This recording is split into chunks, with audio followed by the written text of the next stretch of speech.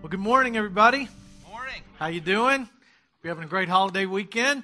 Well, welcome to part 3 of a series we are calling Suburban Legends. You've probably heard of urban legends, these crazy stories that usually float around the internet or through the office of somebody that knows somebody that you know that this really happened to. And it's usually just a crazy story that turns out to be nothing but a myth, all fabricated, completely untrue. Those are called urban legends. Well, there are some suburban legends that each of us deal with. Some things that maybe you've come to believe or you just see and you just assume that might sound true, but all of a sudden, when you really look at them a little deeper, they're just a myth. So we're dealing with 5 different relational myths. We're on myth number 3. The first myth was there is more than one way to God. And we had a message that talked about how that is a myth. Jesus Christ is the only way to get to the Father. Last week, the myth was living together first will prepare you for marriage. This week, the myth has to do with children. I'm not going to make any friends if you're under 15 today. You probably won't like me, even hopefully like me now, but you won't like me after you listen for the next few minutes. Myth number 3 is kids just want to be happy. And a lot of people believe that. They think the reason they have kids is just to make them happy. But there are some consequences when we just seek to make our kids happy. Little brats grow up to be big brats, right? It's a myth to think that all our kids need is us to make them happy. You've probably seen this scenario with a disgruntled adult, and for some reason they're just not enjoying life, they're unhappy, and their parent usually says, "Honey, all I ever wanted was for you to be happy." Is that what kids really need? Just to be happy? I read an article about a 16-year-old girl who left a party after drinking quite a bit, and another young girl was just out rollerblading, and the girl driving the car ran over her and killed her. Obviously, she was arrested. There was a trial, and the mother went before the judge and asked if the 16-year-old could be released to go spend the summer in Paris like she usually does. Kids need more than just happiness. An effort to try to make our kids happy, you know what we end up doing? Spoiling them. I mean, I want my kids to be happy. I'm not against my kids being happy, but my kids are not in the driver's seat. And there's a lot of families that the kids are the ones in the driver's seat. They set the schedule, they say what's going to happen, and they've got complete control over the family. Kids don't know how to handle that much control. And there's a generation of parents who just want their kids to be happy. And they end up not preparing them for anything in life. In a recent Time magazine poll, 2/3 of the parents surveyed said that they spoiled their kids. Now, if 2/3 told the truth and said they spoiled their kids, what do you think reality is? It's probably closer to 100%. Our youngest, she's 11 years old. She's in the 5th grade. Since she was in the 3rd grade, she's been asking for a cell phone. She still doesn't have one. But she's been begging, "Dad, I need a cell phone. I got to have one. It's going to make my life complete." 3rd grader. Where do you think she got the idea that she needs a cell phone? Other 3rd graders who have cell phones. It's like, what parents, can I talk to you for a minute? What the third grader doesn't need it. If a 3rd grader needs a day planner to keep their schedule, something's wrong. And who are they going to call? What are they, my goodness. There are things kids just don't need. They're going to get by okay without a cell phone in the 3rd grade. Mine's made it all the way up to 5th grade. No cell phone. Still not yet. They're going to get by just fine without that next trip to Disney World. They're going to get by just fine without that certain name brand of something that they just have to have. They're going to get by. They're going to get by just fine without going to that movie or going out on that date or hitting the mall every Saturday. They're going to get by just fine. What's happened? And if you don't have kids and you're thinking, "Man, I should have gone to the beach today because he's talking about parenting and I'm not a parent." This is for you. Trust me, I'm going to talk to you about some things that can relate directly to you. If you don't have kids, never had kids, never plan on having kids, you can still hear a lot of what I've got to say today. When kids are spoiled, we create a culture of entitlement. And sociologists say that we live in a culture of entitlement. People thinking that the world somehow owes them something because they can breathe. You know, it's just like, hey, the world owes me something and now I'm going to sue to get it. I mean, there are more lawsuits today than ever before because people believe they're just owed something. I read about a couple of lawsuits that kind of made me chuckle. One was a lawsuit against a company for sexual harassment because they had a mistletoe at the Christmas party. And then another lawsuit about a psychic who had an MRI on her brain, and she said, I'm going to sue because I lost my psychic ability, and she won almost $1 million. Now, my question is, how did she not know that was going to happen?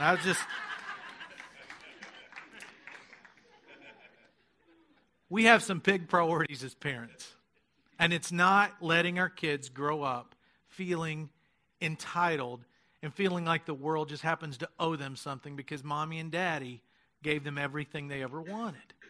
Here's your job as a parent. Write this down. If you're ever going to be a parent, if you want to say, hey, I'm going to take a better run at this from now on, write this down. A parent's priority is to gradually transfer a child's dependence away from the parents until their dependence rests solely on God.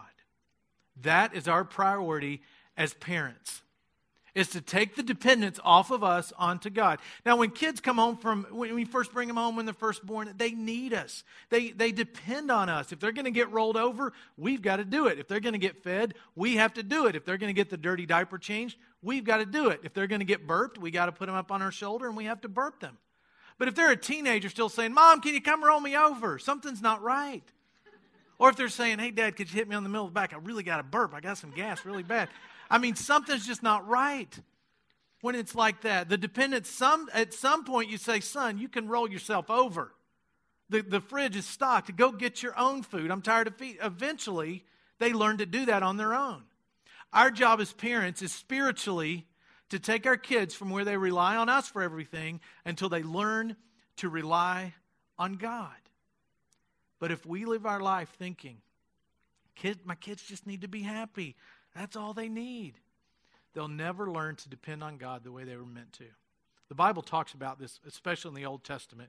There's some Bibles coming in the aisles right now. If you don't have one, please raise your hand. Take one. The Bible's yours to keep. You can read along in there.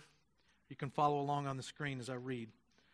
First scripture I'm going to read from comes from the book of Deuteronomy. This is God through Moses talking to his people who have just been delivered into this place called the Promised Land after years of traveling in the desert, and God's given them these commands, these new laws, the way God wants to interact with his people.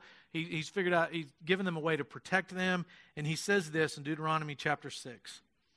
These are the commands, decrees, and laws the Lord your God directed me to teach you to observe in the land that you're crossing the Jordan to possess, so that you, your children, and their children after them may fear the Lord your God as long as you live.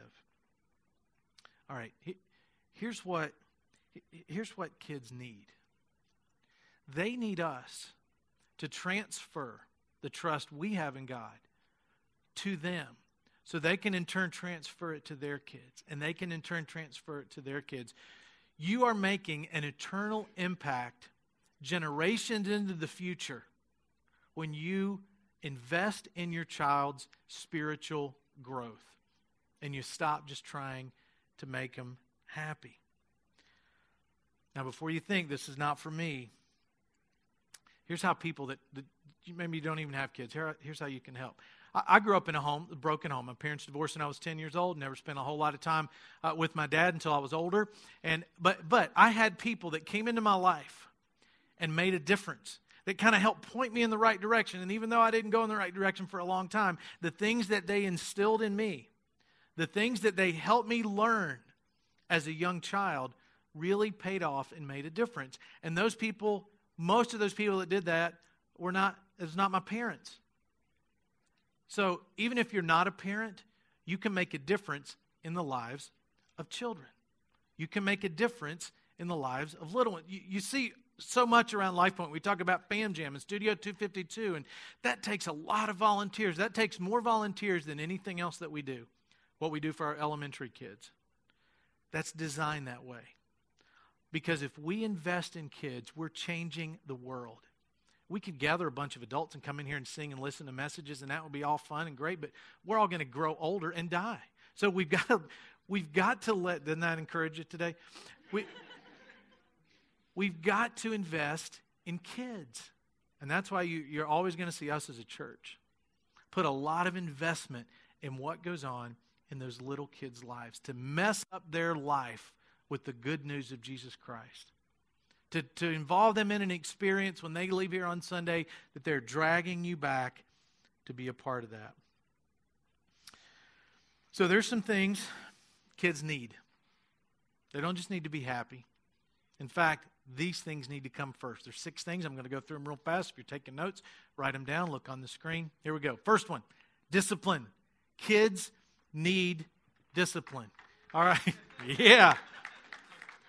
And all the little kids are like, Mom, why did we come to church today? They need discipline. Around my house, we have this, not so much now because the kids are 11 and 13. We had this little ruler. And the ruler was pink. And the little ruler was affectionately known as Pinky. And Pinky had this persuasive power to get our kids to go to bed on time. Pinky would help our kids learn how not to talk back to mom and dad and to obey when mom and dad ask you to do something. I mean, for a few times I used Pinky, but often than not, it was I just had to hold him up. I just had to show him, and all of a sudden, I'm going to bed, just want you to know I'm going to bed. Sorry I did that. Pinky was a great persuader. And yes, I got the kids on the rear end with it a few times when they deserved it, especially when they were little. Discipline is not something you do to your kids, it's something you do for your kids. And you might think, oh, but they're so sweet and cute. I don't want them to get mad at me. I don't want them to get mad. They're going to say they hate me. They're going to grow up not liking mom and dad because we discipline. Look, they're going to have plenty of buddies and plenty of friends. They don't need us to be their buddy and their friend. They need us to be a leader in their life and make a difference. And that's where discipline comes in. That's our job as parents. Discipline our children. Here's a cold, hard fact. This was a quote by a guy named Zig Ziglar. A child who has not been disciplined with love by his little world will be disciplined without love by a greater, big world. Kids are going to get disciplined. Wouldn't it be better if it was for them by somebody they loved rather than to them by somebody that doesn't love them? We're the ones charged with disciplining our children. One day when our oldest first went into middle school, she came home one day and she was mad. She was angry. This teacher had the nerve to come in because the class was talking and it was just a few people being disruptive, not all of them. My daughter said she wasn't involved with it, so I believe her. I haven't caught her in a big lie, too big yet. And so she was upset because the teacher said, you need to write the policy about being quiet in class. Is like a paragraph long. You need to write it, I think it was 350 times before tomorrow morning. This was a couple of hours of just sitting and writing. And when she first told me that, I was like, give me that teacher's name. I'm going to call her, and I'm going to tell her. She wasn't talking. Why are you punishing the whole class? What are you doing? But then I thought, well, hold on a second. That's not the best thing I can do for my child. So I didn't let her know that I thought that might be unreasonable. If you're a teacher, you're like, trust me, that's reasonable. I didn't say anything when she got home. When I got home, I said, Molly, you need to write it. Oh, what? I didn't do anything. Doesn't matter. The teacher's the authority. She said to write it. I don't think it's way out of line to ask the class to do that when people are being disruptive. There were parents calling, and the teacher just got all kinds of headaches just because of this one little thing. But I made my daughter write it. And here's why. Even though it was not fair, it was a good lesson in, hey, sometimes the world's not fair. But there's going to be a day when she's grown out of our house, married, got her own job, and the boss comes in at 4:30 and throws a bunch of work that can't possibly be done before it's time to go home and do whatever you have planned at home. And then what's she going to do? Call me? Dad, call my boss. He's making me do all this work I'm not supposed to do. Of course not. Sometimes life's not fair. And by putting a little bit of discipline into our children's lives and not running to every little thing and rescuing them and making them think, well, my mom and dad, they're going to make sure I don't have to. Instead of doing that, let them understand and experience that sometimes life just isn't fair. Sometimes you may get consequences for something that you didn't do, right? Anybody else done that? I have. The sooner our kids can learn that, the better. Here's a couple of proverbs about discipline. Proverbs 19 says, "Discipline your son, for in that there is hope. Do not be a willing party to his death." Proverbs 29 says, "The rod of correction imparts wisdom, but a child left to himself disgraces his mother. Discipline your son, and he will give you peace. He will bring delight to your soul." Now, when it comes to discipline, there's a couple of rules, and you've probably heard this before. There's a right way and a wrong way to discipline your children. When our girls were about 9 or 10 years old, I sat them down individually, and I said, "Look, you're almost 10 years old, and spanking is just not the way that we're going to punish you anymore. We'll punish you by other consequences, taking away privileges, things like that." Just because in our house, I think that's about the right age to start saying, this discipline's not going to come from Pinky so much, although I reserve the right at any time to threaten with him or use him. So when it comes to discipline, when it comes to physical discipline, it's never in anger, and it's always with an explanation and a conversation. That was our rule. Okay, physical discipline, it happened in our house. And it's okay for that to happen.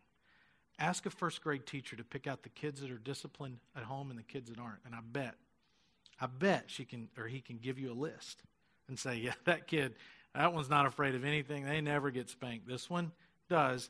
And I guarantee most of the time they're going to tell you that there's a difference.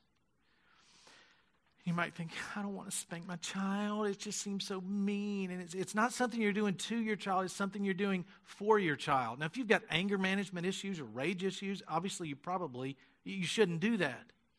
But most of us should feel the freedom to discipline our children. It's something that we do for them, to help them, not to hurt them. Okay, another thing. Discipline. Second one, limits. Research shows that kids with less limits are less happy. This is true. Our job as parents is to set reasonable limits for our kids. Imagine if you told a bunch of kids, go out and play a game of baseball and there are no rules. Wouldn't be any fun. What would you do with the bat? Where would you throw the ball? But if there's no rules, if there's no limit to how things are supposed to work, then it just wouldn't make any sense. And to a child, life makes more sense when there's limits. Don't your kids do that? Your kids ever push you to find out where the limits are? Mine are very clear now where they are, but they'll give it a shot every now and then. Let's see where the limit is. Let's see how tough old dad is. And they'll do it. They need those limits. They seek them out because they need that in their life. Next thing, standards. Kids need standards. In Philippians chapter 4, verse 8, it says, "Finally, brothers, whatever is true, whatever is noble, whatever is right, whatever is pure, whatever is lovely, whatever is admirable, if anything is excellent or praiseworthy, think about such things." There are standards. The world has standards too, and God has standards. More often than not, those don't match up. God's standards are usually up here, the world's are down here. We have 2 girls, and they're growing up. And I know what's coming. I know what's going to happen. And I anticipated that when they were really young. And from a very young age, for our girls, they get dates with Dad. We'll go out on dates, do whatever, just go out on a date. And as they've gotten older, I've added into that date conversations about this is how a boy should treat you when you go on a date when you're 33 years old. When you finally get to go. This is how he should treat you. This is what he should say. This is open the door. All that kind of stuff. So there's a standard. So I pity the first guy that takes my girls out because I've set the standard. I mean, their expectations are way up there. Now, some of you have boys that are the age of my girls. You better be instilling some standards in those boys' lives on how you should treat a girl on a date and how all that's supposed to work. Because I will take the pastor hat off and come for you. So be instilling some standards in your boys' and girls' lives. Kids need it, and it'll change them if you do it. In our house, we have a standard. It's just been a standard that I enacted a long time ago when the kids were even younger, that our standards should at least be what the world standards are, right? So if you're not 13 in our house, and only one of ours is just recently 13, you don't see a PG-13 movie. And even then, I have the right to preview it and say no, depending on the content. That's just our rule. 13, you can see it maybe if I say it's okay. Under 13, under no circumstances, no matter if I watch it and think, well, that's not bad, doesn't matter. Because if the world and somebody out in Hollywood are the ones that make these, rating standards, if the world says it's PG-13 and somebody under 13 shouldn't watch this, what should my standard be as a person who's trying to instill godly values in my children? It should at least be that. So that's our rule. You're not 13, you don't see a PG-13 movie. Young boy, 15 years old, one day goes into his mother and says, Mom, I want to go see this movie. It's R-rated, Mom. I know we're not supposed to watch R-rated movies, but I really have to see it. And it doesn't really have that much bad stuff in it. There's one violent scene and one naked rear end. That's it. Nothing else in the movie. And the rest of the movie is fine. And he's just begging his mother to give some leniency so he can go see this movie with all of his buddies. And his mom says, well, I'm not sure when you think about it. And so she decides this is a good teaching moment. He thinks, well, it's just a little bit of nudity and a little bit of violence. It's no big deal. It's not going to spoil the whole movie for me. She said, son, why don't you come in the kitchen? Let's make some brownies. You can lick the spoon, lick the bowl. And the son's all excited. They're going to make brownies. He's thinking, I've won this. Mom's making me brownies. The world's good. I'm going to get to see this movie. She's making the brownies. She's getting ready to dip it into the pan. She goes, oh, there's one more ingredient. Could you take this teaspoon, go out in the yard and get about a half a teaspoon of dog poop and bring it in? I want to put it in the brownies. So he gets the dog poop, puts it in. They stir up the brownies, and she hands him the spoon. 15 years old. You think he licked it? Mom, are you crazy? That's got dog poop in it. Well, son, it's not enough for you to taste it. Yeah, but I know it's in there. It's not going to change the taste of the brownies at all. And you see where she was going with that.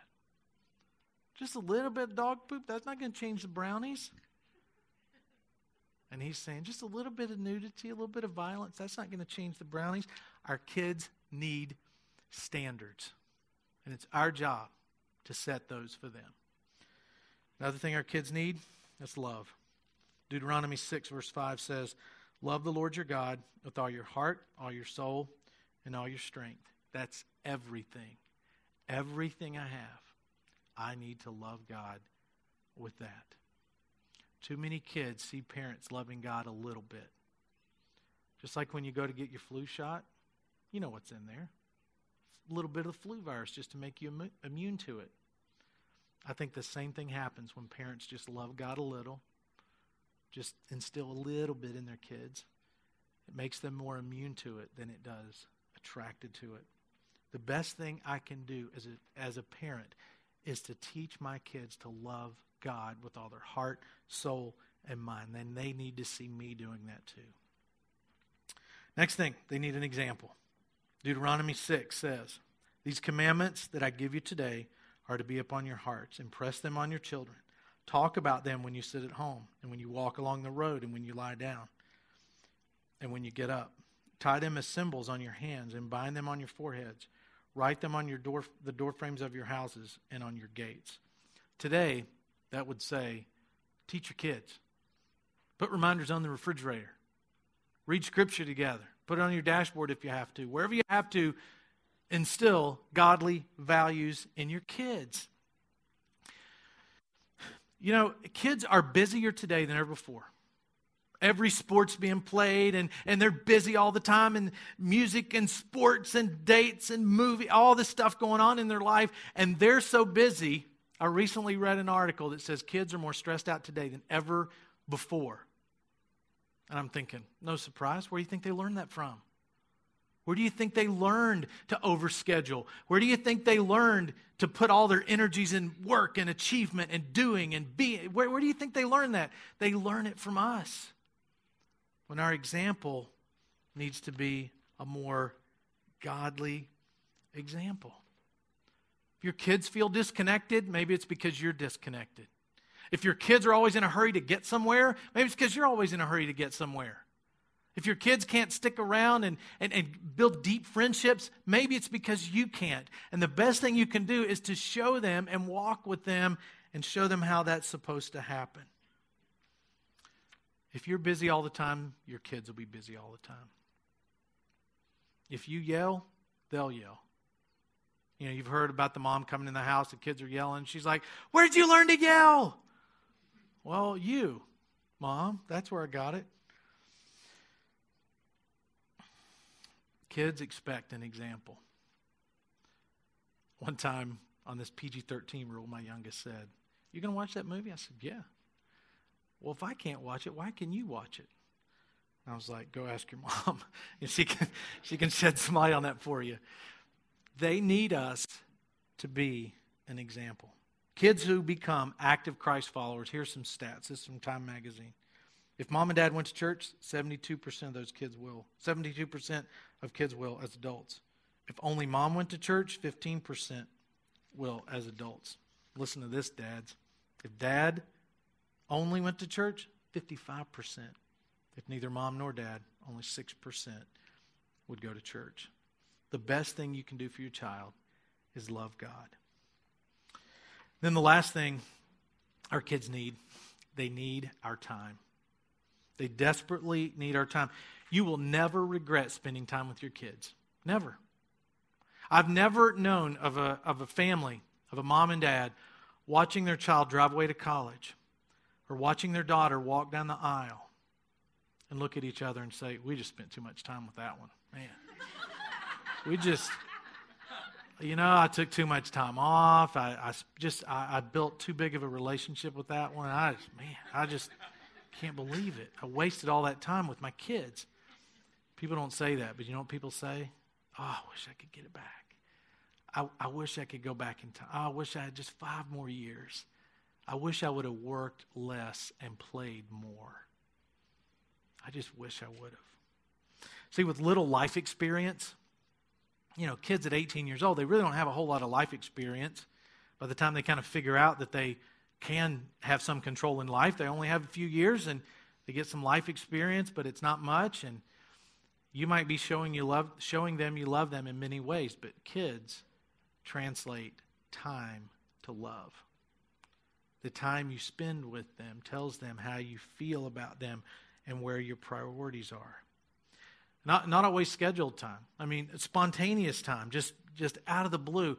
And I'm an extremely spontaneous person. Anybody that works with me, they're like rolling their eyes like you don't know the half of it they're saying. My family's thinking, "Oh yeah, right. Yeah, he's spontaneous." Definitely.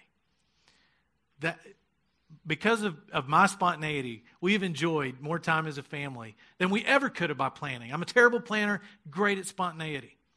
Some of us probably need to meet in the middle.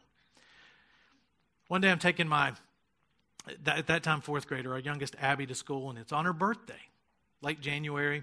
We're pulling in the carpool line, and I'd planned this. To her, it seemed completely spontaneous. To me, it was like 2 hours old. I'd planned it like that morning, and I said, "Abby, let's skip school. It's your birthday. Let's go to the mall. Let's go out and eat. Let's just have fun, just you and me all day." She's like, "Really?"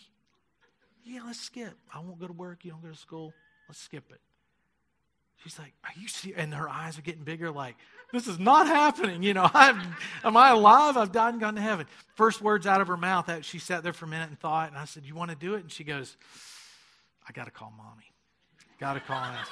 So I'm not kidding. So she used my cell phone because she doesn't have one. And I hand her my phone, and she calls Cinda. And obviously, I'd already cleared that with my wife that it was okay to do after some persuasion. And we skipped school. And I skipped work. And we still have pictures, goofing off at the mall, having fun, just being together. And that spontaneous thing, she would probably still tell you, "Oh, I remember that. I remember what we did." And I bet there's going to be a day she's going to be in the carpool line with her little ones. And she's going to say, "Let's skip school. Let's go spend some time together."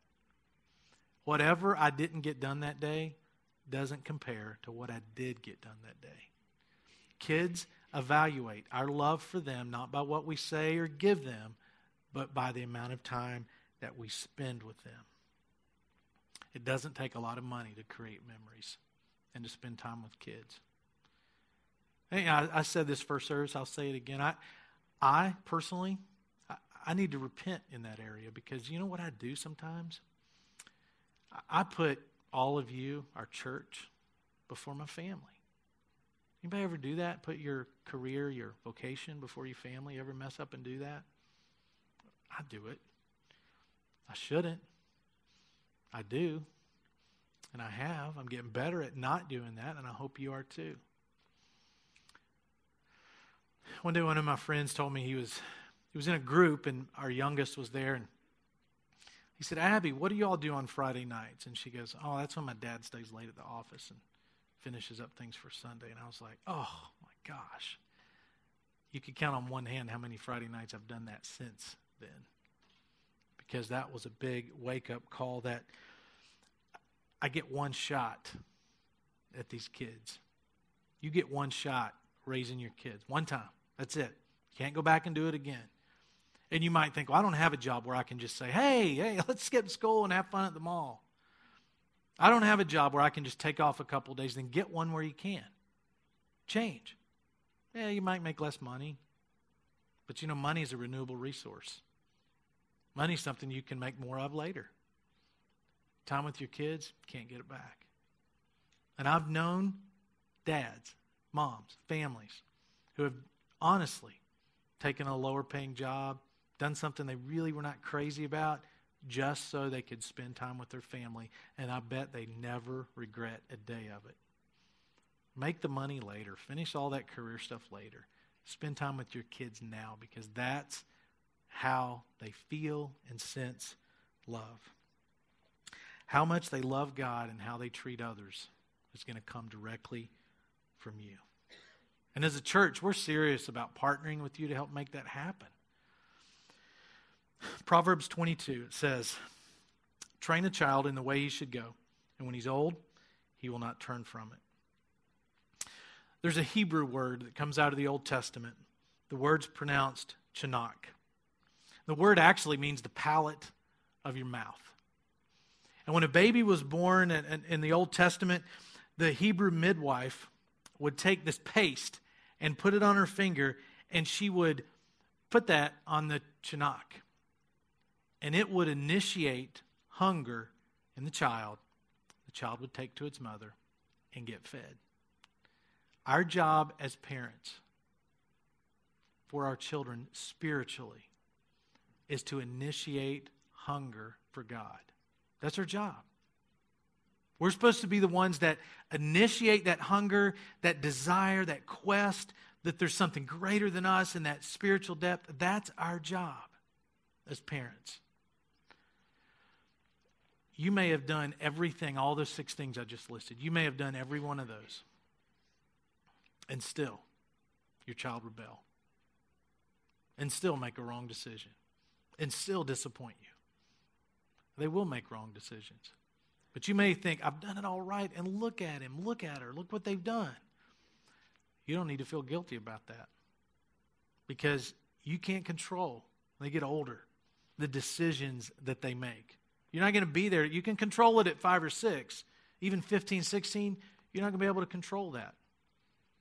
But start early, instilling in them and initiating that hunger for God, and they'll have the best chance in the world of turning out the way God would have them turn out. I've told my kids, if you turn out bad and you rebel, it's not my fault.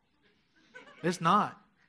I'm serious. It's not. My daughter was sitting right there first service. It's not my fault. Because I've done everything that I believe God wants a parent to do. And if they make the wrong decision, that's their wrong decision to own, not my fault. So parents, if they've made wrong decisions and you've done everything you can do, don't feel guilty about it. Our job is to transfer dependence from us to God, not to make our kids happy. Let's pray. Father, right now I just want to lift up every parent in here, every child. And God, it's a myth to think it's just about making our kids happy. God, we want to help them and instill in them values that will last a lifetime. God, right now I want to lift up people who, in this room, who pray every day for children but don't yet have them, and people who will never have children. I pray that you could show them the way that they can have an influence in a child's life, even if it's through just praying for them or volunteering in our children's area. But every person in this room can have impact on a child and help change the world through that. God, I pray for that parent right now that's dealing with guilt because of a bad decision a child made as they grew. I pray that that parent is released from that guilt and knowing they've done everything they could. I pray this in Jesus' name. Amen.